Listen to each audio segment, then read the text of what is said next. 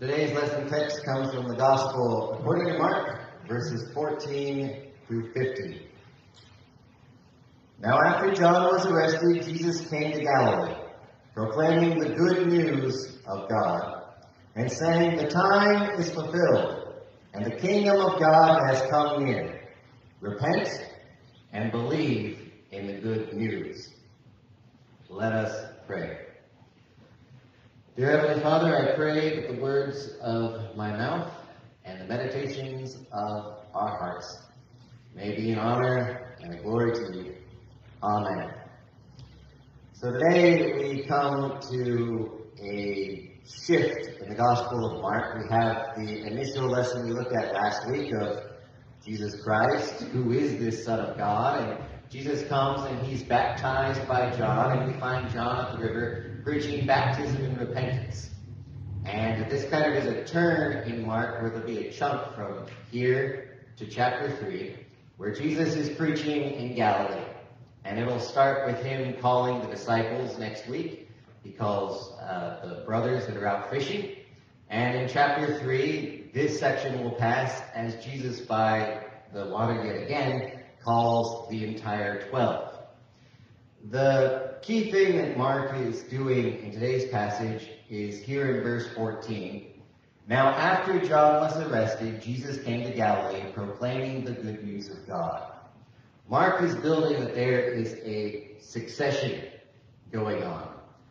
And this is because he is calling forth the idea of fulfillment and God being active in the history and in the lives of people. John was the one who Isaiah had written about in Mark 1 verse 2. "See, I'm sending my messenger ahead of you." And Jesus, now that the messenger has been sent, comes in with his proclamation, "The time is fulfilled, the kingdom of God has come near." Now, I think it's important for us because Mark has summed up Jesus' whole preaching with this phrase, "the kingdom of God," to look at that today. But we have the fact that in the Gospel of Mark, the kingdom of God, for how much we say it and how familiar the terminology is a bit nebulous.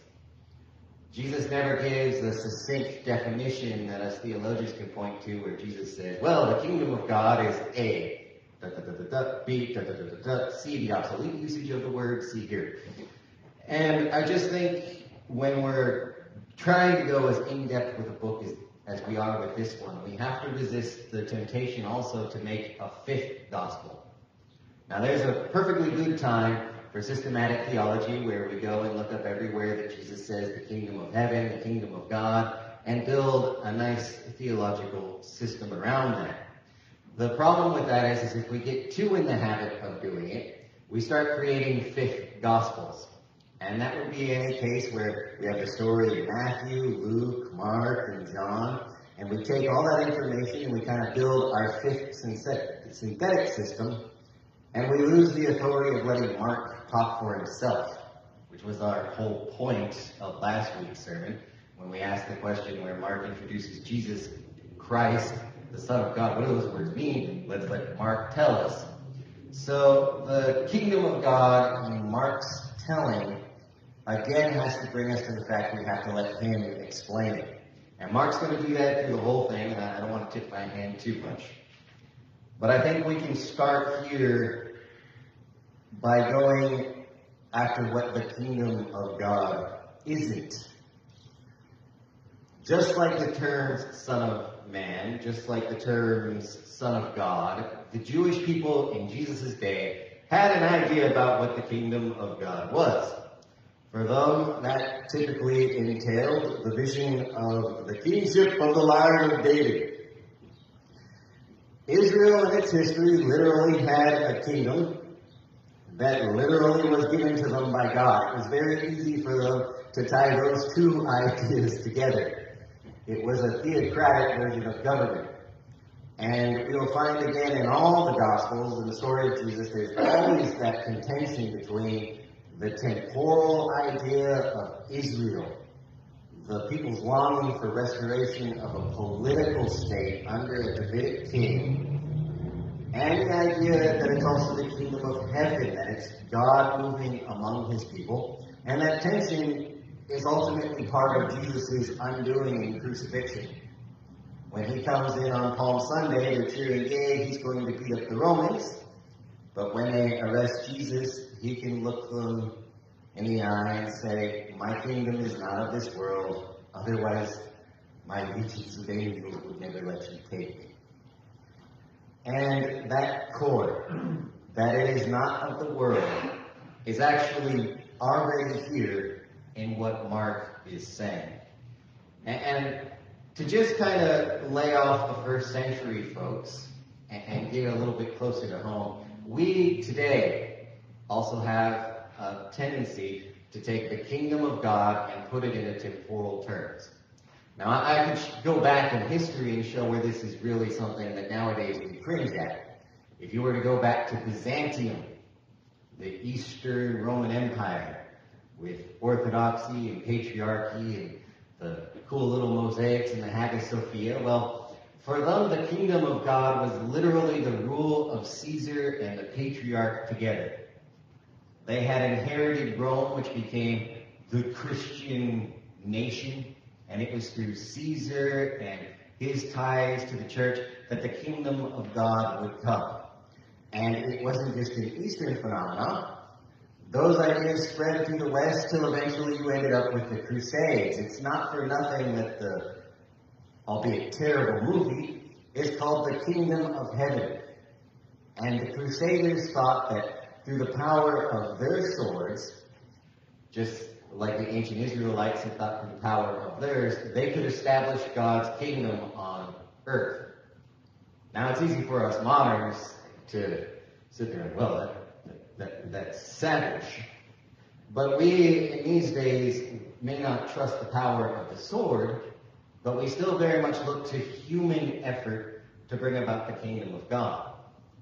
As heirs to the Victorian world, to the Victorian mindset, the kingdom of God in the 1800s morphed into a world of making the earth good. We're commanded in Scripture to feed the poor, to clothe the naked, to heal the sick. And there was very much the idea in the Victorian age that that was what was going to bring about the kingdom of God. It came forth in some bad ways, in which you had colonialism, where that idea we were bringing the kingdom became the justification for whatever was done to native peoples. But just as much, if that's how it showed negatively in colonialism, it also had effects here at home. There were ideas that if we could make society completely equitable, somehow through human endeavor, that would establish God's kingdom. And churches started in the 1900s. There's good and bad versions of it, but they started very much to practice what was called the social gospel. And the idea was that it laid in the hands of God's people to bring about the kingdom of heaven by doing good deeds. All that resting on what people do very much goes against what Jesus is doing in this passage and what he's actually preaching. When Jesus is here in verse 15 saying, the time is fulfilled, the kingdom of God has come near. The action in the Greek and even the understanding of the people that wanted the warrior Messiah was that this kingdom, in Aramaic, it's even better, this sovereignty of God, is an action that God is doing. Even just using the word God in the Hebrew mindset calls up the whole Old Testament. That there's no way to say the sacred name, Yahweh, without recalling Moses and the burning bush. The very mention of God brings up the Ten Commandments in the Hebrew mindset. So this idea that the kingdom, the rule of God was coming, meant very much that this was something that God was doing.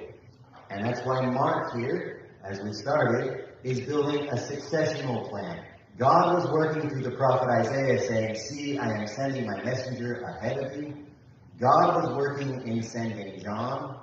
And now God, in the person of this Son of God, this mysterious Jesus, we're not going to rush to define him until we get to the end of this gospel, but now he has showed up and said the kingdom of God has come near. Now we can tip our hand a little bit. We know that when Jesus says this, the kingdom of God has come near, it is a physical nearness. Christ among his people is the kingdom of God come. But it's also a temporal aspect. There was whatever was going on in the world before Jesus started preaching. There was John out there. There was the baptism and repentance. But 14, now after John was arrested, after that moment happens, God makes the move so that Jesus comes to Galilee and proclaims. This is a very different confrontation than what we get to when we try to put it on human action. This is not the kingdom of God is coming, put your hands to the plow and help. It's not a coming that requires the crusader to go out and to defeat evil. It's not a kingdom that is coming that requires you to go out and do the good works. So those are good and we're called to do them. This is the kingdom is coming whether you like it or not. Because the main thing Jesus is doing here, and when we get to him preaching, you're going to find Jesus is a little bit of a hellfire preacher. But what Jesus is saying is that God has made his move. And there's only, from that point, the reaction to it. Jesus is going to be so divisive on his calls and on his come with me or don't, because the action has happened. So when Jesus says in 15 again, the kingdom has come, repent and believe in the good news, it's a different repent than John had. Because we found John in 4, he baptized in the wilderness, proclaiming a baptism of repentance for the forgiveness of sins. John was preaching the old repentance. The come back to God, the apologize for the bad things you've done, don't do them again. Jesus is using the word repent a little bit more in what you'd almost say the technical Greek manner, where the change of mind has to come.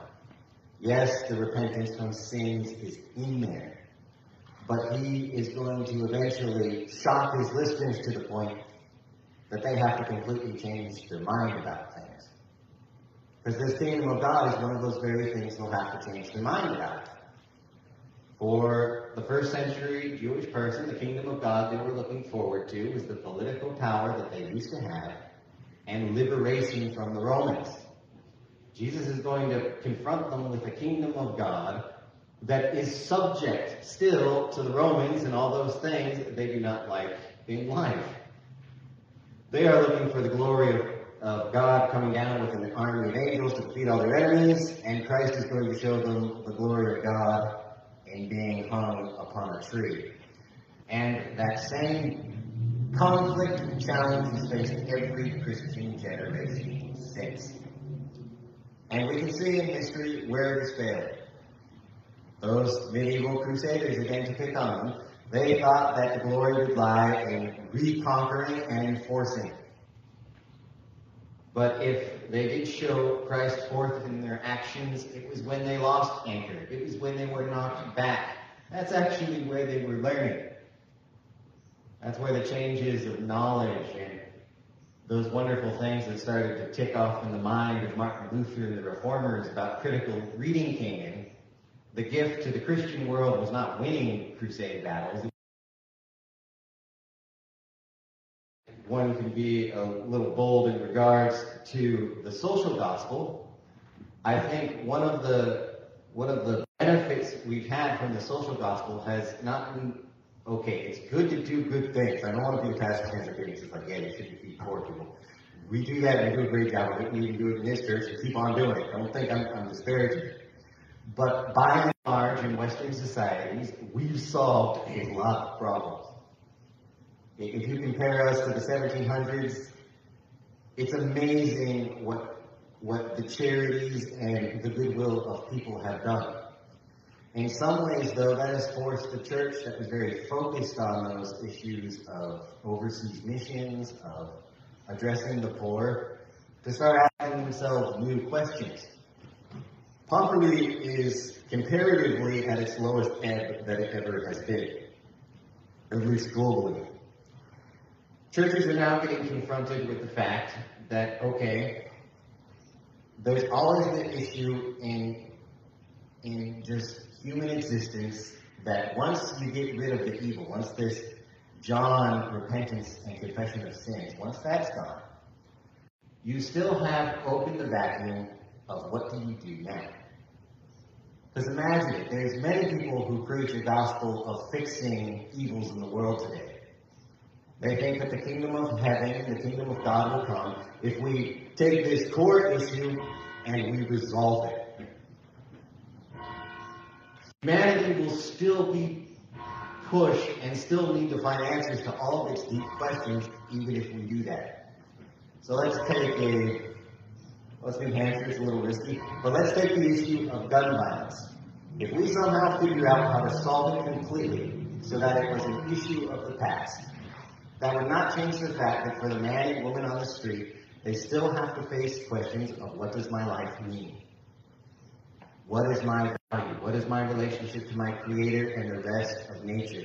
And that goes for the whole list of social ills that we normally look at as the things we have to solve for the kingdom of God. That elimination of negative, defeating the Saracen or whatever it is, ignores the fact that there needs to be a positive, a guiding notion. And that's the real reason we also look at this and say, God is doing the action. Because that basic inability of us to answer that question, what is my purpose, what is my meaning, where am I being guided in my life, lies in that core disconnect between humanity and God. We are in the tradition of the Hebrew. This is in the tradition of sin and a broken relationship between man and creation. And even if the evils of that broken relationship are gone, that break is still there. So Christ coming, taking on flesh, God moving into humanity, this is also an action of God in creating a new connection, creating a new source of meaning and a new thing beyond what the world can see. And that's what Jesus is really getting at when he's saying here. And he says, the kingdom of God has come near. Repent or change your thinking. We are so often, Jesus will use this metaphor himself, that the concerns of the world are like weeds. And he tells his disciples, get your eyes up above it, look beyond it, see the big picture. And that's going to be the freedom and the Christian joy when we finally get to the end of the Gospel of Mark and Jesus stands looking above that grave, seeing out in new ways and new and exciting things where God is leading and we don't even know where we're getting yet. It's a big picture thing. I think as we define Jesus through Mark, we lose he's the impossible dreamer.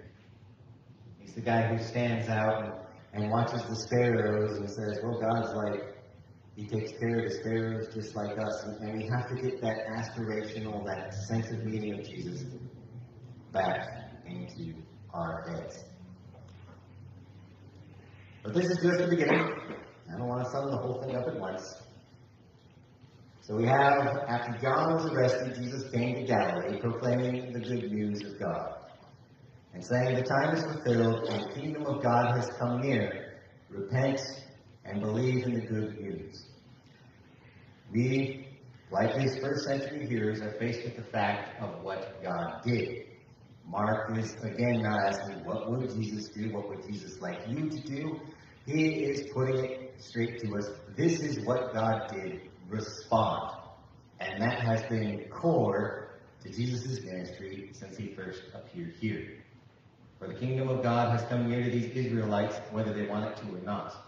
All that fulfillment and all that hope of the Old Testament, it has been fulfilled in Christ, whether that was how they wanted it to go or not. They are at the point of decision. And unlike the earlier generations, in which this was a future event, and there was some waffling allowed, Jesus will now press to his hearers for the rest of this gospel that every time they come to Jesus, it is the moment of confrontation, where they either join the kingdom of God or go to the kingdom of the world, which ultimately is why we must reject the kingdom of God resting in human hands, because Jesus is not preaching that he's going to fix the kingdom of the world, but that he's ultimately going to overthrow it. Yes, dear Christian, do good.